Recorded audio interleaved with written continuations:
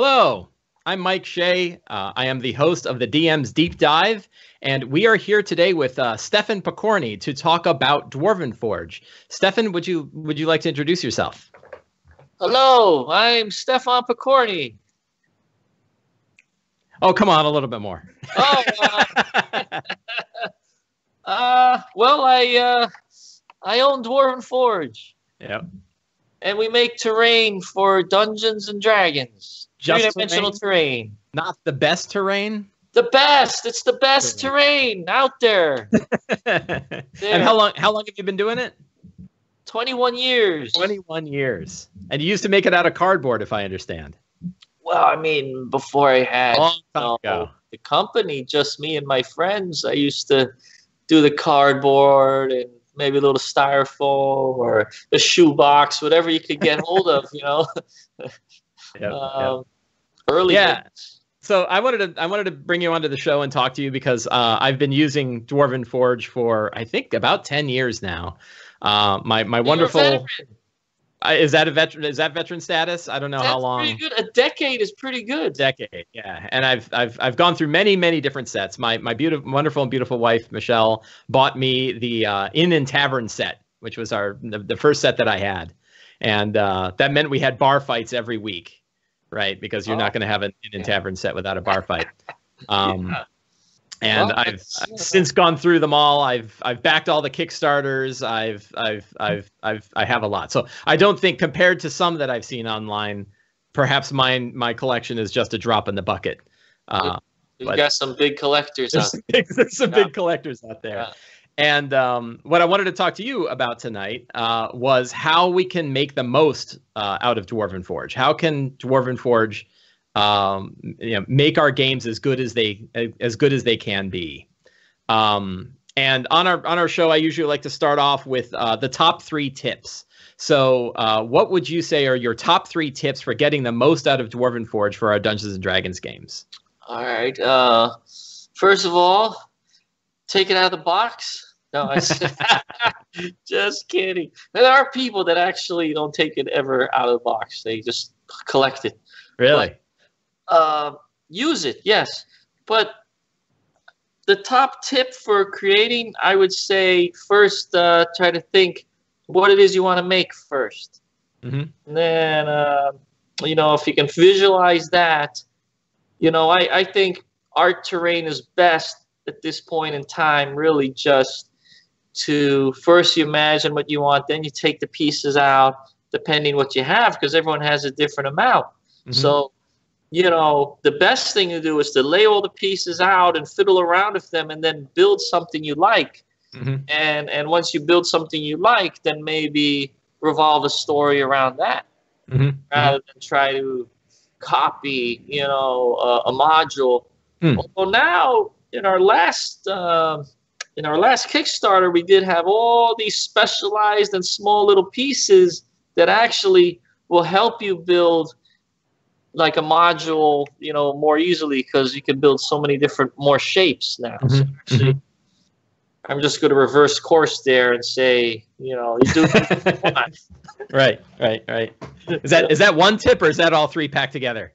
I don't know. I mean, how many tips are I don't know. I can only remember one thing at a time. I'm very bad with the remembering. That's that's very interesting. The idea and that's something I wanted to dig into a little more.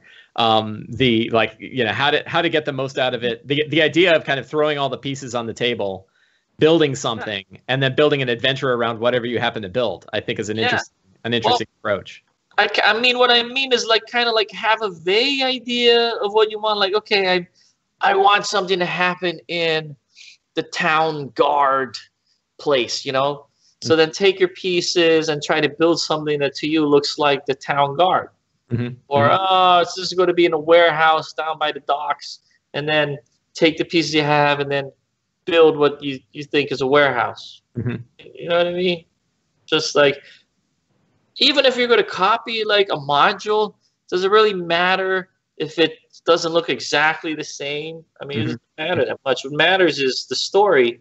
And so you'd be like, well, whether it's a 40 by 60 foot room or 30 by 40 foot room, I don't think it really matters. Mm-hmm. There's probably a bunch of tactical wargamers out there that are screaming at the scene right now. Like, it has to be exactly 40 feet across. You are wrong.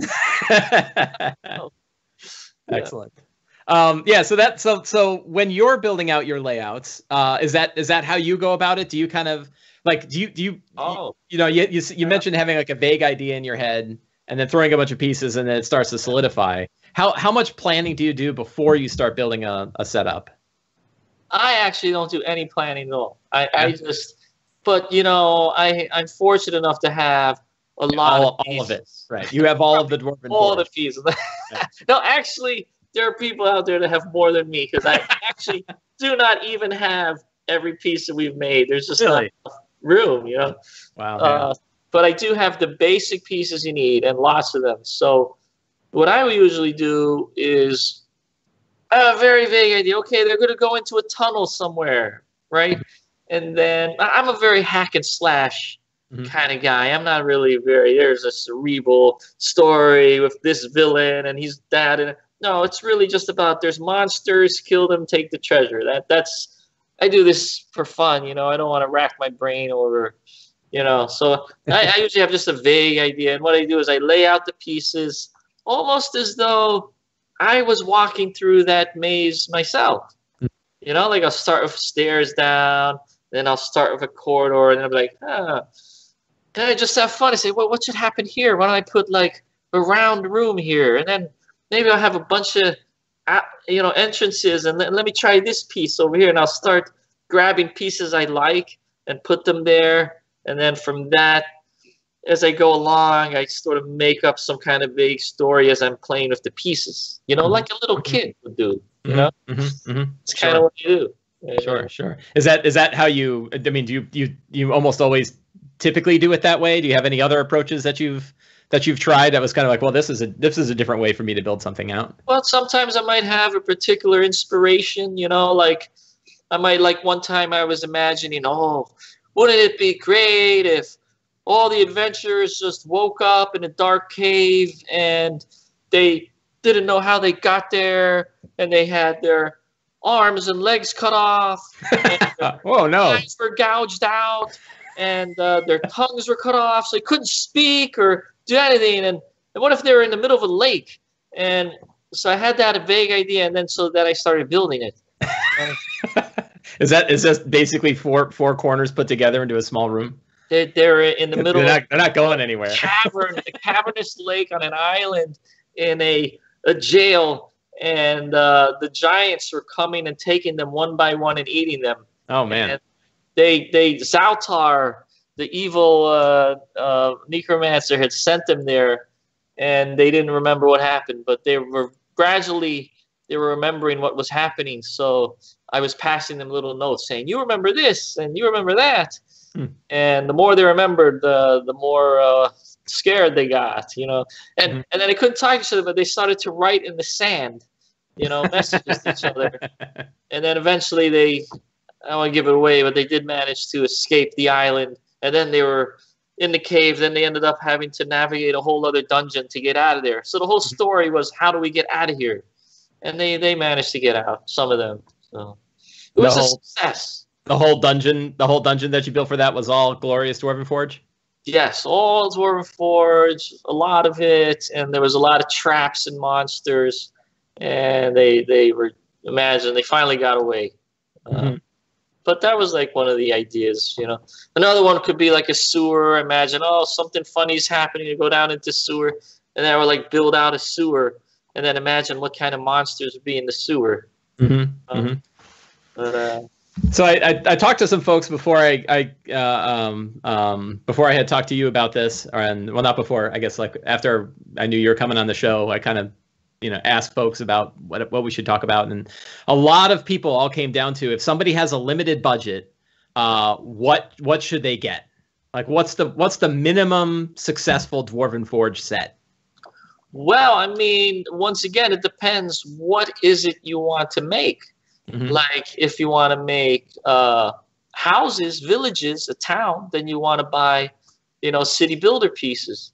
If you want to buy castles, then you buy castle. If you want to, you know, build a dungeon, you buy dungeon pieces. If you want a cavern, you buy cavern pieces. So there's many different areas that you could go into. But I find the most bread and butter, the thing most dungeon masters want to make are dungeons. So I would say, like, you know, room and passage set, room set, the pieces that are just corners, walls, and floors. Right. Basically, everything starts with that: corners, walls, and floors. And I do believe we have those available. I know we ran out at one point, but we got restocked, I think. So hopefully we should never run out of that, because that is because everyone wants it. Yeah. How can you be a dungeon seller if you don't have dungeons, right? Right. We gotta have those. Yeah, and I've definitely found that to be true. The first Kickstarter, you know, focused on the corners, floors, and walls, and it's amazing all of the things you can build with just those 3 pieces.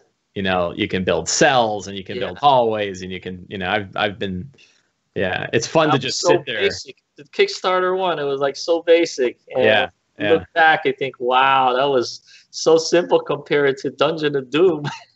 Yeah, right. No kidding. Oh and not having the Dungeon of Doom in hand yet, I still and I have them all, but I still the go-to set that I tend to pull out more than any other one is the you know, that original set from that first Kickstarter.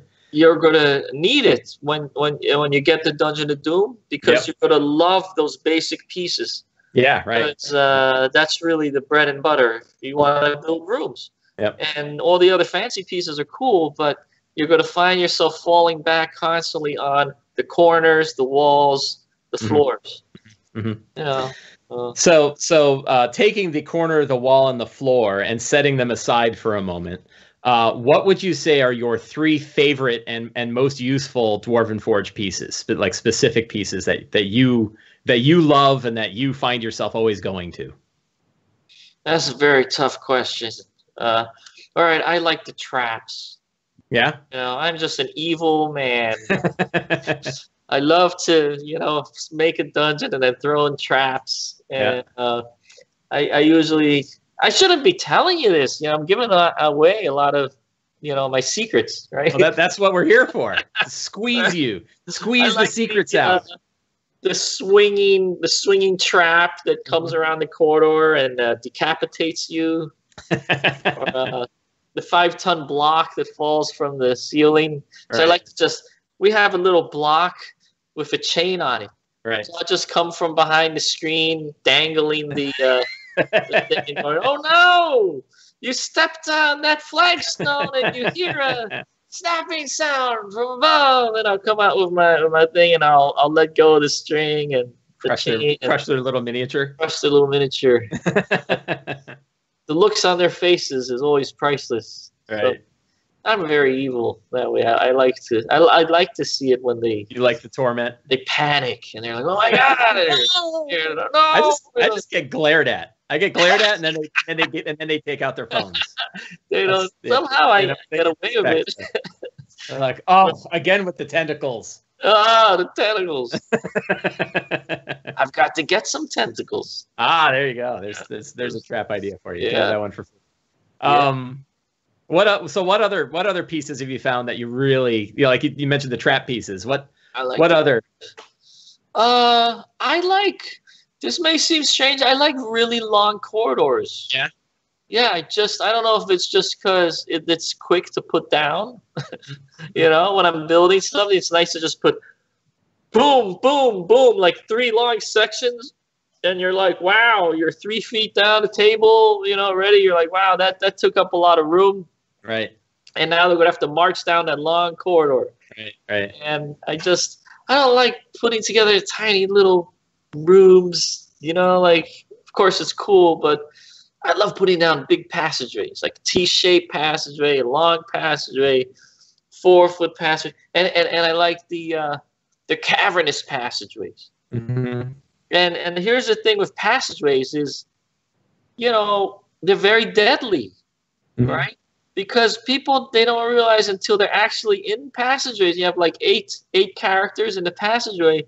and monsters attacking them from the front and the back, and the characters in the middle can't do anything. Yeah. And they're like, well, I'm going to attack. I say, no, you can't, because look, you're 3 rows down. You can't get to them. Do you have a pole arm? You can't get there. You know, they're so frustrated, and meanwhile, the person in the front is getting killed. Right. And I think that's why I love the passageways, especially the narrow passageways. I like to get them stuck. 5-foot passageways. I like to get them stuck in the narrow passageways, and then they get attacked from one or both sides. Can't see. Maybe it's dark. Yeah, and it just points out how bad their tactics are. You know, like you don't have it in your game. A bunch of people that see you lay out a passageway and say, "Oh yeah, we're not going there." Well, I cover everything up with cloth. Yeah, you really don't know what's ahead. You know, you uncover it a little bit at a time. Now, when they see that they're going in to a narrow passage, they should all panic. Right. And they should get ready for the eventuality. We're going back to the tavern. We're done here. They should know this is a very dangerous area. And they should prepare for it. Or one of the things that always happens is they're in a room, but they're getting attacked by a monster. And instead of, you know, like, for instance, there's a passageway in a room. Instead of all running back into the room where they can now all attack, they stay in the corridor and fight. And like, dude, why don't you put yourself in a better position where like 8 of you can attack at once instead of just 2 of you? And you'd be like, it's been 35 years we've been playing this game. It seems so simple. No, I usually just have all new players. Oh, really? I come around to conventions. Yeah, sure. And, you know, so there's always a new table full of players, and they always fall for the same. So eventually everyone in the world will know not to fight in a passageway if you keep doing this. Hopefully. You're teaching the world not to fight in hallways. Teaching them about narrow 5 players at a time. Very bad, deadly thing. Yeah. And they should be in fear of that more than anything. It's funny because while you're talking, I'm thinking, like, how do I build a narrow passageway with the pieces of Dwarven Forge that I have? And I'm like, if I take wall pieces and I put them back to front, I can create, like, a narrow passageway. That's right. Yeah. You're good. I did notice narrow passage pieces. Yeah, well, right. I noticed that I was poking around on the Dwarven Forge website yesterday, I think, and I saw that you now have Dwarvenite hallway pieces. Yes. That I don't think were on the Kickstarter originally. I don't. If they were there, I don't remember them. We did have them on the Dungeon of Doom, or ones that are there. Yeah. These look like they were from the original. You know, they look like the original Dwarvenite pieces. Oh. They don't have columns and whatnot. Yeah. But they were like, you know, hallway pieces, and I was like, oh, look at those. We do have some modular 10-foot wide hallways. Yeah, I think those are wider than the 5-foot. Yeah, and they have very strange shapes. They're like, because you can put them together to make a T shape or a 4-way. They have very peculiar shapes. Takes a little bit of thinking. You got to get used to how to use them, but then you can make all kinds of passageways. Mm-hmm. I think we do have those available. Yeah, I saw those. So I'm gonna have to add that to my shopping cart, and I'm sure there'll be some other things I'll look like, and like, oh, I'll add that too. And then if you want to kill your characters, you need some always. Yeah. Excellent. Then you need some stuff like, you know, some ochre jelly or some green slime, things like that, to slip it on the passages. The invisible gelatinous cubes. Things to drop on them, you know. Right. What accessories have you either used or you've seen used outside of the products that you actually sell that have worked particularly well with Dwarven Forge? What are some things you've seen people use that you mean terrain or? Well, so like, you know, I'm like lighting effects or fake spider webs from the Halloween store, or, you know, other things that people have kind of added to Dwarven Forge to make a setup even cooler. I see a lot of people online on the forums and on Facebook. They post pictures of special lighting effects. Mm-hmm. Or one of the great things I think is they're the modders. They call themselves the modders, and they will take pieces and then they'll cut them up, or they'll dig out spaces. They'll add LEDs. They'll change they'll change my pieces and make them better. Mhm. They'll change them. They'll add stuff to them, and they're called modders, and they have like, you know, even their own like fan website where they post pictures of all the different things they've done, spliced and diced them, and they do some really cool stuff. And there, of course, you know, there's lots of companies out there, competing companies that have houses and castles, and sometimes I see them combined to make a city, and I'll see other people's stuff, and they go good together. So it becomes more interesting. And what's great is that, you know, if everyone just keeps everything in the same scale, right, you know, they can mix and match stuff. So I think during the Dungeon of Doom Kickstarter, in some of the videos, you were using like smoke machines and stuff like that to make it look kind of cool. Have you used that during your actual games? We ran a game at Gen Con where we actually utilized a smoke machine, I think from this company, FX, Special Effects, something, Dungeon Effects. What's that dungeon here? No, I did the smoke machine at Gen Con. Oh, he missed it. Well, but they had a Kickstarter and they sold all these fog machines so that was really cool. And we built a castle in the town, and the smoke was going all over. Yeah. Cool. Didn't distract, didn't kick in anyone's asthma or anything like that? No, it was water-based smoke, you know, water-based. And the only thing, after a couple of hours, you get a little bit of condensation, so you got to wipe the pieces with some paper towels, but they hold up fine. Right. But it was actually very useful in this adventure because they had to find a trapdoor on the ground, and the fog was covering it up. So they didn't see it at first. Yeah, that's actually, yeah, there's sort of a meta game that goes on with this, that like I've had players who will not hide they'll have like a rogue, but they won't hide the rogue from one of the monsters. They will hide the rogue from me by hiding like behind a pillar in Dwarven Forge, right? So I forget about them. I forget that they have a rogue there. They're actually hiding them behind a pillar. Yeah, so it's the same with like the smoke machine. You know, if the DM can't see it, you know, that's what really matters. It's not a question whether the monsters can see it or not. I see. Yeah. You must be very difficult they're resorting to all these sorts of things. No, it's the exact opposite. They're difficult. They walk all over me. They're difficult. Yeah. Have you? So this is another like common joke that I see on Twitter, particularly with really elaborate setups, is that, you know, somebody'll set up a really elaborate setup, and then the big joke is, and then that's the time when they took a left turn and went someplace completely different. Right. Yeah, we don't feel like going to the castle. Yeah, we don't want to go there. Yeah. Yeah. I think I had built right after I got the castles Kickstarter, built this huge tower with the lights and everything like that. And they're all like, yeah, we're not going there. And I said, look, whatever direction you head, you're only going to a castle, That's right? Like these are all around you. You're surrounded by these things. You got to kind of corral them in, you know. How do you handle that in your games? I find that, you know, deduction of experience points works. You know, level drain, right? Things like that, you know. Right. It's usually, you know, I mean, come on, you know, when they come to play with me, you know, they're expecting certain. They don't walk into your game and go, we don't want to go to that stupid dungeon. We want to go. Yeah, we're going to for, you know. So usually what happens is the reverse. I'm there doing some role playing in the city, and maybe they're probably thinking, man, when is he going to get us into the dungeon? You know. Yep. I wish he would stop role playing. What is this theater of the mind stuff? Let's get into that dungeon.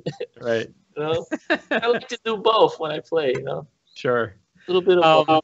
So what D&D? You know. Yeah. Right. Yeah. That's the big even thing. though you have all the terrain and everything, you know, you still want to have characters and act it out and have fun. You know. Right. It's not a board game. You know. Right.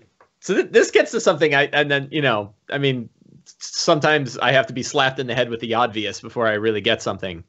But throughout, you know, I played a little bit of 3rd edition with Dwarven Forge and a lot of 4th edition with Dwarven Forge, and now I'm you know, playing 5th. And I really only used it for big combat set pieces. Right, like I'd build out big arena, like big battle arenas, you know, and every object in there was like something that would occur that would have an effect in combat. And what I realized watching you guys talk about and play with the Dungeons of Doom stuff was like, you know, scenes of interaction and exploration are just as rich with Dwarven Forge as combat scenes are. You know, it doesn't have to be filled with monsters all the time. No, I mean, everyone's different, right? I mean, you can. Some other people might build some crazy cerebral room with all kinds of puzzles and role-playing opportunities, you know. Mm-hmm. One thing comes to mind is like, you know, having jail cells and like finding some prisoners in there or stuff like that.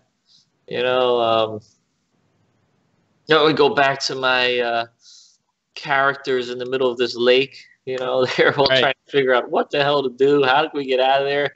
And they can hear the guy rowing. You know, the monster's rowing, and I had this guy doing sound effects, and he's making the sound of the rowing. I mean, oh my God, the giant's coming back. You know, and to see the look of panic on their faces. You know, we got to do something. You know, it's a lot of fun. Mm-hmm. I use, you know, I dress up and I got, I turn the lights down, mm-hmm. and I've got ambiance music, special effects music, and mm-hmm. yeah, I try to really get into it in every aspect I can. You know, when it's a full-on theatrical D&D, you know, mm-hmm. then I try to, you know, do everything I can to mm-hmm. make them feel like they're there. Mm-hmm. You know? And different from a more, you know, standard, just let's play D&D in the bright light and with no miniatures, no nothing. It's all just, that's easy to play that way. And I do it sometimes, you know, I could just open a book and play. Mm-hmm. But sometimes it's nice to have the full regalia, you know, and just say, wow, now you're going to be immersed. Right. Definitely it's better. Smoke machine, put on the smoke machine, smoke the whole place up. You know, maybe smoke a little something. I don't know. You know? Yeah, right. Have a drink or two. You know, have everyone immerse themselves into the thing. Right. Have you found like so in, you know, you mentioned your love of traps, and you know the traps really fit that idea of exploring a place. Like you know, they go through a corridor and they have to check out the walls and check for traps. Love the rolling boulder too. Yeah. Have you ever built layouts? And I'm thinking about like, you know, Zaltair's throne room, the first encounter room that you have in Zaltar. Yeah, I had him in the first encounter in Dungeon of Doom. When he shows up, it's usually bad. Yeah, right. And I was thinking like that could be a really interesting role play scene. Like, you know, they walk in and have a conversation in there. It doesn't have to be a big, you know, a lot of fireballs getting thrown around. Oh, yeah. You know, it could be just a hard conversation. For me, strangely enough, most of all the role-playing conversations are happening in the town. Yeah. Because there's people around, right? Mm-hmm. You're meeting all kinds of people, so there's a lot of stuff going on there, mm-hmm. you know? And I'm really happy that people are buying the towns and the castles, because I always thought that, like, you know, this is a very rich area for people to have adventures and fun. Mm-hmm. And I think people are catching on that, you know, it's not just go out of the town into some far off dungeon somewhere, but you can have an entertaining time just in the town the entire time. Right. You know? Right. And so we're seeing more of that. Mm-hmm. And one thing I found, which is good, it's great if you have, you know, one-off games. Or let's say you have a group of people and, you know, you have a weekly game. Not everyone can show up every week. Mm-hmm. You know, now if you're all in the town, that's easy. Mm-hmm. You know, all right. You know, Dave went back home and Susie showed up instead. You know, like it's easy. You never make any big excuses. You know, and what we have in my world of Mithras, Valoria, there's dungeons below the city. Right. There's sewers and dungeons and caves, and they're all right below the city. So what's great is that you know, when you leave the dungeon, you're right back in town. Mm-hmm. And we even have instances where they come back up, they cure some people, and then they go back down into the dungeon. It's a little bit like cheating. And then go and take a quick rest. Yeah, back at their house. Just right. Yeah, we got it. We go back home and sleep in a nice bed every night. So they go right back into the dungeon. Go right back down to whatever room they just left at. It's kind of. I think I was another fellow that was on the show previously. David Hartledge is his name, DM David, and he was talking about how dungeons each level, like players got to decide how hard the dungeon was going to be by how many levels deep they went into it. Yes. Right, and you can be like, well, let's go to 7th level. Let's have a hard time. We'll go way down there where the demons are hanging out. Yes, I kind of like it. Yeah, every nice house has a little trap door that can take you right down to whatever level the dungeon you want to go to. The deeper you go, the worse it gets for sure. Right. Yeah. Right. That's neat. So, getting back to another question, you were talking about the modders and the mods that they have done. Does it break your heart to watch them taking a drill to, these pieces that you put together? I love it. Yeah. I love to see what they do. And here's the thing with the Dwarvenite is even though you can like run over it with a truck, you can slice into it very easily. Right. So while it'll survive falls and crashes and stuff, it's very vulnerable to slicing damage. Mm-hmm. So that's its Achilles heel. You could just take an X-Acto knife and just cut it. Oh God! Oh, you're killing me. I didn't know that, and I wish I never knew. It's like rubber. It's kind of like it's like sure. just a slice into it. Yeah. So they can carve out things and then put lights in, and so it's good for that. Mm-hmm. Now with the resin that we used to have, it would have been more messy. Then you need to get you can't carve into that. Yeah, and you can't even Dremel. Right. Go zzz, you got to put a mask on, right? You can't that's that really stuff. messy. Yeah, that's a lot harder to mod. So all the modders really love Dwarvenite. It's much better for them. No mess. Yeah, Dwarvenite's great stuff. Yeah. It's okay. So for people on the road and for people who play games outside of their house, are there good techniques that you have for like both how to pick the right sets to transport and then how to sort of build them and tear them, build them up and tear them down quickly? Well, this is something that we addressed in our latest Kickstarter. I don't want to sound like a commercial. No, that's all right, man. But that's exactly why we have these terrain trays. Right. Because you can now, if you imagine, the Dungeon of Doom, we actually built that whole dungeon on terrain trays. So if you had been a DM, you could have taken every room off of our table on its terrain tray. Mm-hmm. With the magnets, you could let's say, just put it in a box, put another tray on top of that, another tray on top of that, and you would have had all your different rooms stacked on a big box. And then you just drive to the convention and everything would be on magnets, so it wouldn't shuffle around. You literally could pre-build your dungeon, bring it to convention on these trays, and then just lay it out as they advance. And those are 12 by 12s? They're a bunch of different shapes. You got with a 12 by 12, 4 by 8. Yeah. Mm-hmm. Just those two? Yeah, just those two. Yeah. 4 by 8s and 12 by 12? 12 by 12. Mm-hmm. Mm-hmm. 4 by 8s are good for passageways, things like that. Those 5-foot passages you were talking about. Yeah, and obviously you can put two next to each other, right? You can split the party up across 2 different 5-foot passages. Yeah, then they're really hosed. The light source only illuminates a certain area. You can't put one section at a time. Right. That's I'm looking for it. I picked up a couple of the terrain trays, and I hadn't really thought about the idea that means I can build a room ahead of time. Yeah. And then you just bring it out. Take it right to the shop and drop it on the table. You keep it behind your screen, or in the next room, or behind the curtain or something, and you just go and you grab the next one. Yeah. See, I usually just pre-build the whole thing on the table, cover it with cloth. Right. Little pieces. I take T-shirts and cut them off. Cut them up and just lift it off. But you could also use a terrain tray and just bring it out. Yeah. Yeah, that's neat. Yeah, I do the same. I have a bunch of old black T-shirts that I cut up and I use as my fog of war. There you go. And then if you have a small table, then that's better to bring out bit by bit, because you only need to have like maybe 1 or 2 rooms at a time. Right. When they continue, you just take one off and bring in another tray, and you can kind of scroll it along. Yeah. Great. There are different methods. So we have one other participant here, our guardian angel, Alex Basso. Alex, are you there? Yes, hello, I'm here.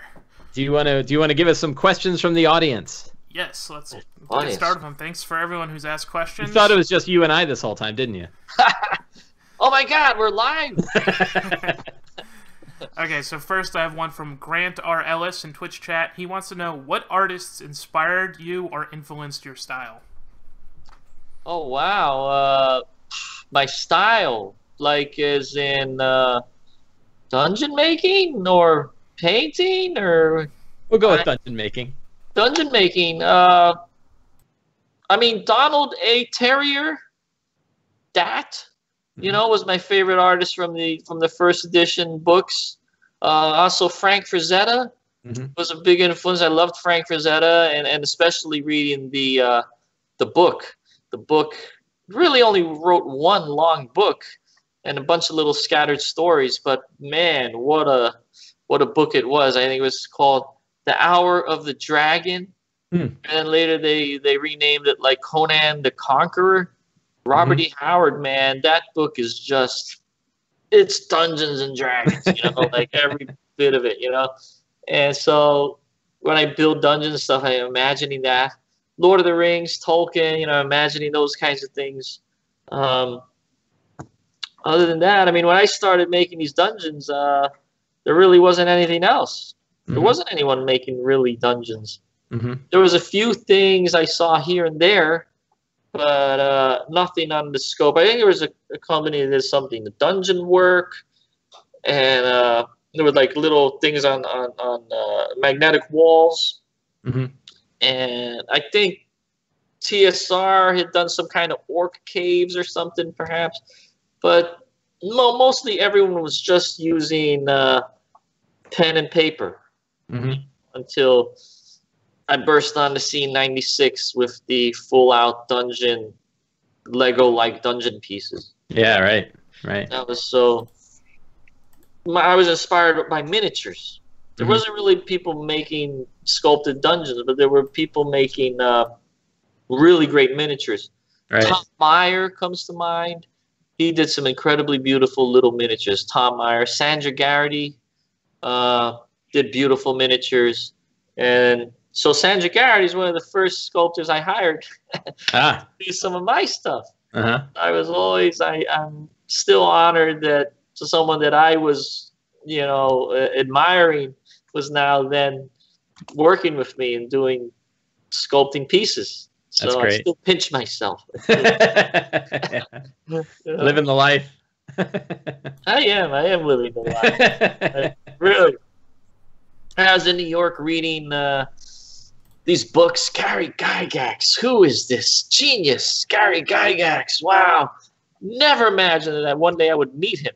Yeah, right. And be friends with his family and go out, raise a beer with Luke Gygax and Ernie and Alex and all these guys. I mean, I would be nuts.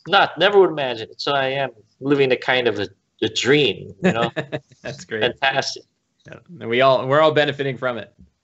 Well, we got a great community. The gaming community is just great. I think it's one of mankind's last hopes to retain our humanity. In this digital age where we're all... I don't know if any of you guys have seen Blade Runner yet. Yep. Loved it. Yeah. I walked out of it about, an hour in. I was shaken to my core, like, oh my God, this is too real. This is exactly what's going to happen to all of us. I can't take it. I actually walked out.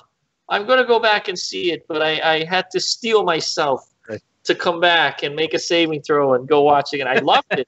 I loved what I saw, but it was just like, wow, just this dystopian future that that's coming upon us fast. Yeah, right. It was a little different in Blade Runner. Oh my God! We're like, yeah, it's far off. We're like, Blade Runner was cool, but this one was really closer to home. I was like, it looks like next Tuesday. Yeah. Oh my God! It was really, it's a scary look into the future, and I think it's happening to us.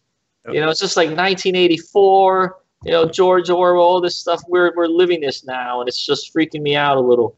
And, well, we can get on this topic. Our players, yeah. Wow, it's just wow. So, Alex, what other questions you got? Next, we have one from Shortman Ian. He wants to know, what was the most difficult piece of terrain that you've designed or created? Good question. That is a good question. Probably never came out. It's still on the table. Still working on it. Wow. The most difficult. The caverns are very hard. Yeah. Caverns. And especially when I first started doing Dwarvenite, you can't have any undercuts in Dwarvenite. It's steel molds, and you can't have it. So making something as, you know, crazy as a cavern, you have to make sure that when you're sculpting it that you don't have undercuts, and you have to understand how can this be pulled off in one direction or another. Mm-hmm. And so I was really freaked out, and we had a lot of troubles in the beginning. Mm-hmm. This is the Dwarvenite caverns? Dwarvenite caverns. Mm-hmm. Yes, the second time around. So the first caverns weren't that hard because you have rubber molds. Mm-hmm. For resin, it's rubber, and they give way. So you don't have to be as careful. But with steel mold, you know, you got to be real careful. So that was freaking me out a lot. Mm-hmm. I had to understand a lot about the angles that I never really had to think. Figure sculptors doing the little miniatures, they think about that all the time. How are you going to pull this out of the mold? You know, kind of thing. Huh. So that really twisted my mind up. Did it twist your mind before or after the Kickstarter? Before, when I was sculpting. So you already had everything kind of made by then, right? At least you didn't have all the pieces, obviously, but you had the molds by then? Before the launch of the Kickstarter, I have to go and make the stuff. Right. We try to have at least, 90% of the stuff sculpted before we launch. Because we have to show people what they're pledging for. Sure. Like you can't just go out there and say, hey, we're going to make great stuff. Back us. We're going to make something cool. I think you probably could. There's a cult Dwarven Forge following that would probably just, if you had a blank Kickstarter page, you'd probably do okay. Well, you might fly with one or two pieces, but not like, the scope of the mystery grab bag. Us, but not that much. Not that much. Not that much. The mystery grab bag Dwarven Forge set. Yeah. You don't know what you're going to get, but it's going to be great. Yeah.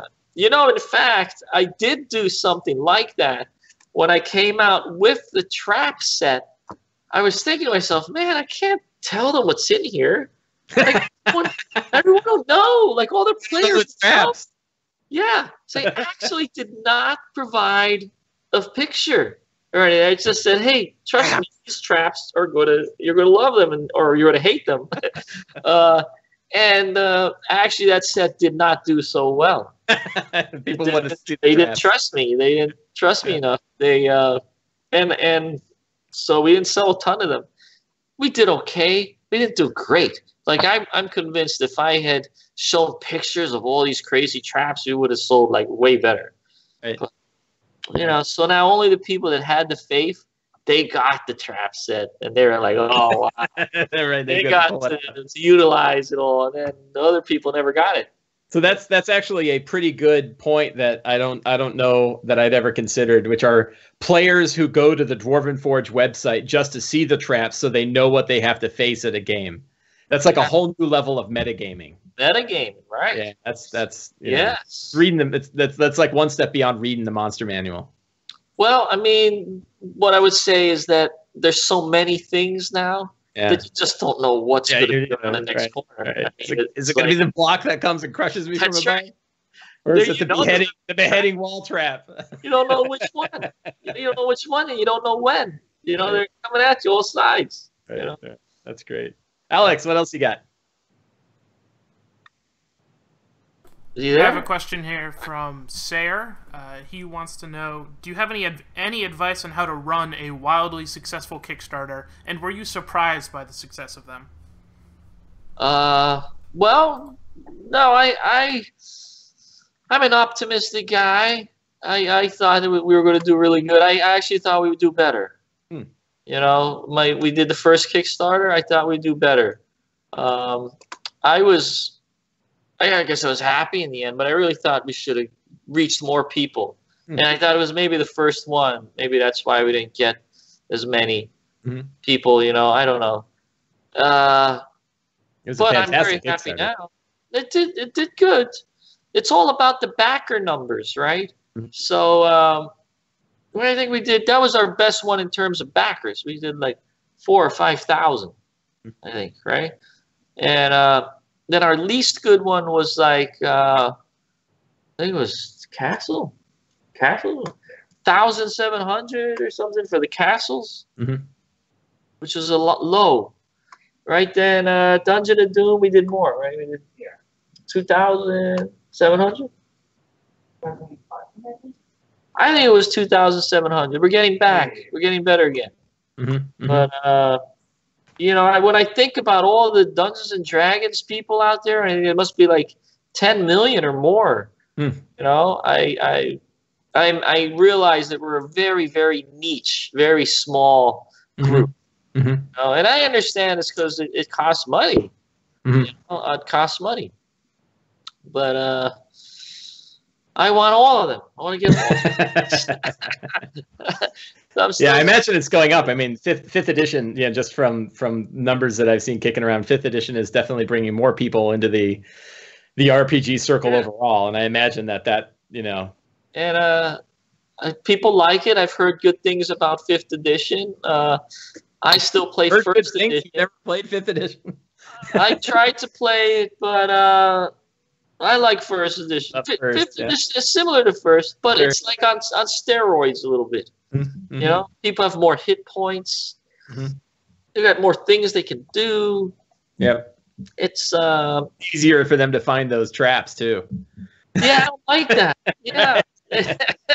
You know, that.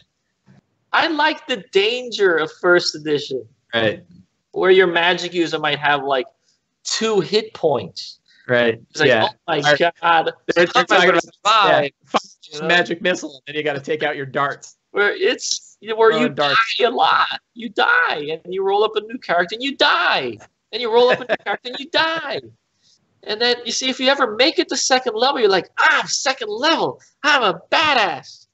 That's the good old days. You know, God forbid you make it to 4th or 5th level. You're like, I'm a real badass. Now, all you got to do is blink in your 5th level. You know, I don't think that the younger generation appreciates as much how hard it is to get to 2nd level. They need to go through those 5-foot wide halls, man. Used to be scared of orcs. Right. Scared of orcs. My God, is an orc coming with an axe? I've got 2 hit points. I don't know. I scared a 13th level 5th edition group with a single hobgoblin, so it can be done. That's the way it should be. I'm old school, you know. Yeah. But you know, whatever floats your boat. If they like 5th, 4th, 3rd, whatever, as long as they're playing D&D or any kind of RPG, you know, get people around the table and play, and not become androids. You know, let's not get to Blade Runner. Let's not be like virtual reality, everything, and like everything, nothing is real anymore. Right. Oh, let's retain our humanity. It's a very important period in humankind right now. Very important. We may lose our humanity right now. We'll all become cyborgs, and no one will, you know, we won't have even boyfriends and girlfriends anymore. AI. It's better. Yeah. Like, wow. My virtual reality girlfriend never denies me anything. Right. She always pays it. Yeah, she always listens to me. She doesn't nag me or anything. You know, I'm tired of my real girlfriend. You know, I'm not even going to go out anymore. You know, what if that happens to everybody? Yep. You know, we already have like this crazy Warcrafts. You know, and everyone's like, they play this virtual. They have this virtual reality life, and they end up sitting at home doing nothing. Maybe I'm exaggerating, but you know, this is the worry. They could be sitting at home playing Dungeons and Dragons. Yes, but with real people. With real people sitting around, raising a glass of beer together and laughing and talking and socializing like you used to do around a campfire. Retain our humanity. So that's what we're trying to do. Save mankind. So Dwarven Forge is not moving into the world of VR. I don't think so. You're building physical things. Yes. I never say never, but I was gonna say I just saw like a little glint in your eye, like, huh. Well, I just thought to myself, well, wait a minute. Hang on, that's not. Don't say something you're gonna regret.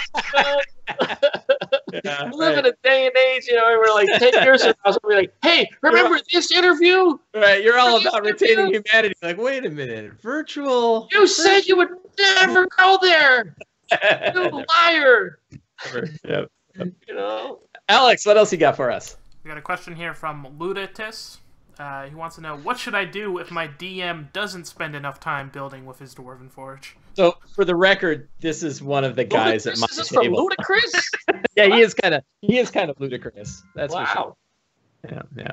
He's that actor, isn't he? How do you convince your lazy dungeon master to spend more time building a good Dwarven Forge setup?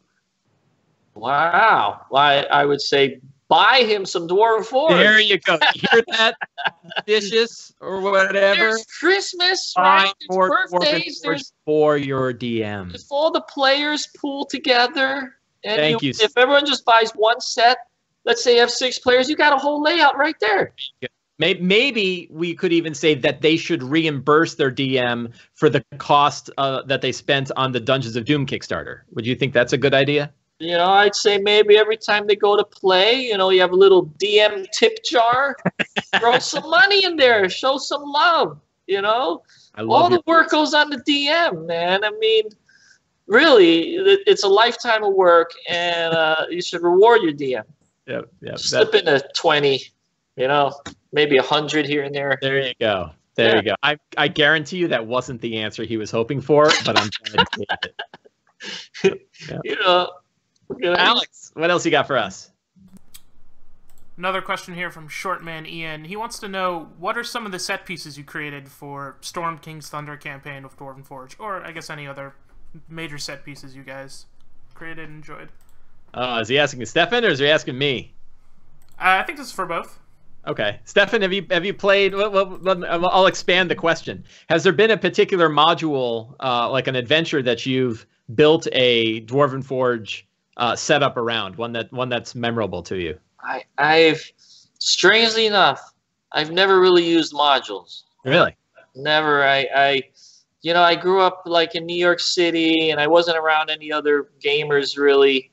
I bought those first books, the Dungeon Master's Guide, and in there Gary Gygax laid out the thing. He said, hey, you got to make your own world. You got to design your world. You got to make your dungeons. So I set to doing that, right, from the time I was 12, 13. Mm-hmm. And that's what I did. I never looked back. And I regret it now in a way, because people wax and wane about, remember that module? And I'm like, man, I never played that. Yeah. It's never too late. I missed out on that kind of thing. They're all still there. Yeah.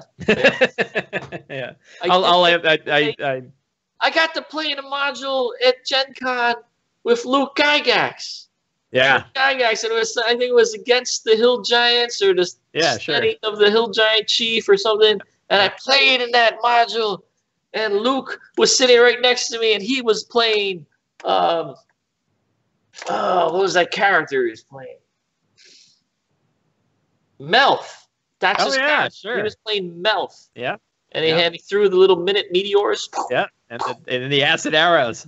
And I was just like, wow, I can't believe I'm sitting here. Yeah. Next to Luke playing in this module. And he's throwing the meteors. I was like, wow. So that was another pinch me moment, Yeah. Alex, you got one last question for us tonight? I've pretty much gone through all of them at this point. You've covered them all. Yeah. All right. More questions. Good. No more questions. We've answered it all. Yeah. Stefan, I want to thank you. This has been a wonderful conversation. I love your work. I've been a fan for a decade. I used it 2 days ago, and can't wait to get my Dungeons of Doom in hand.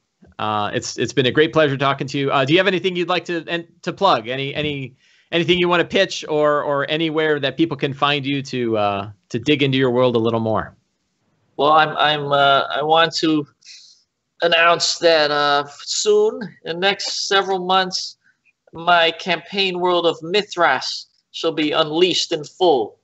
We already have the short version, a short, taste of it up on our website. You can download a PDF. It's like 63 pages. But we're going to launch into the campaign book and the player's book. They'll both be different. Maps, of course, lots and lots of maps, illustrations, and the whole broad-ranging Mithras and City of Valoria. And I'm very excited because obviously I've been working on that for 30 years, and it's going to come out soon.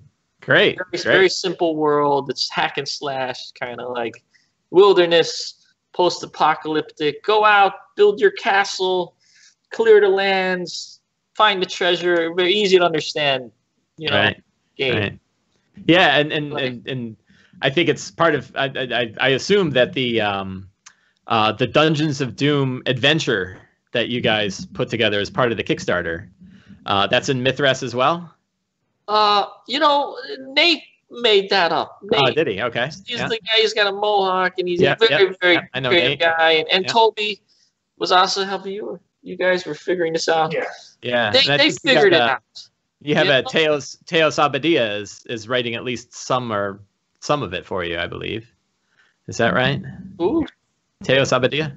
Teos Abadia. Yeah, he was the one that was writing him up at Oh, okay, yeah. You see, yeah, he's been on this very show himself. Oh, yes. So they were working with people. They were building that thing up while I was doing something else. Making hopefully worlds. Sculpting. I don't know. Yeah, right.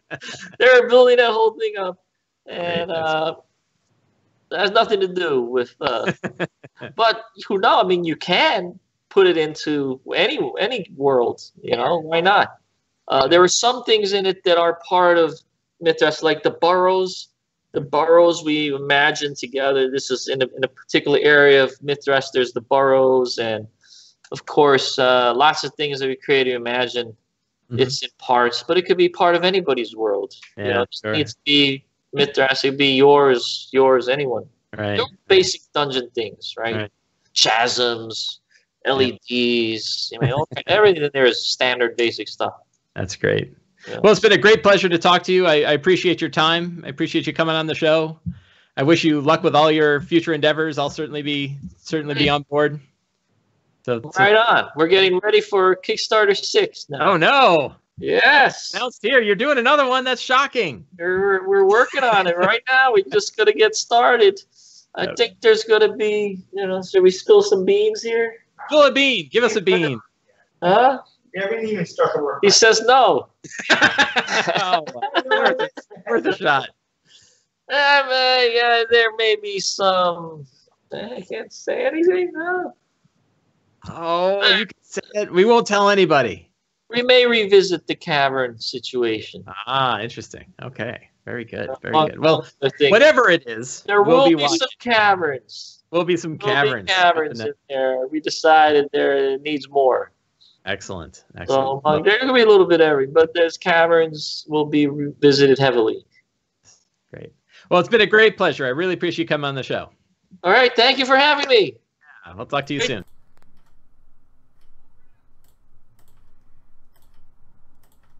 All right, thank you everybody for watching. We'll be back tomorrow night at 7:30 Pacific with the Venture Maidens stream. Have a good night, everyone.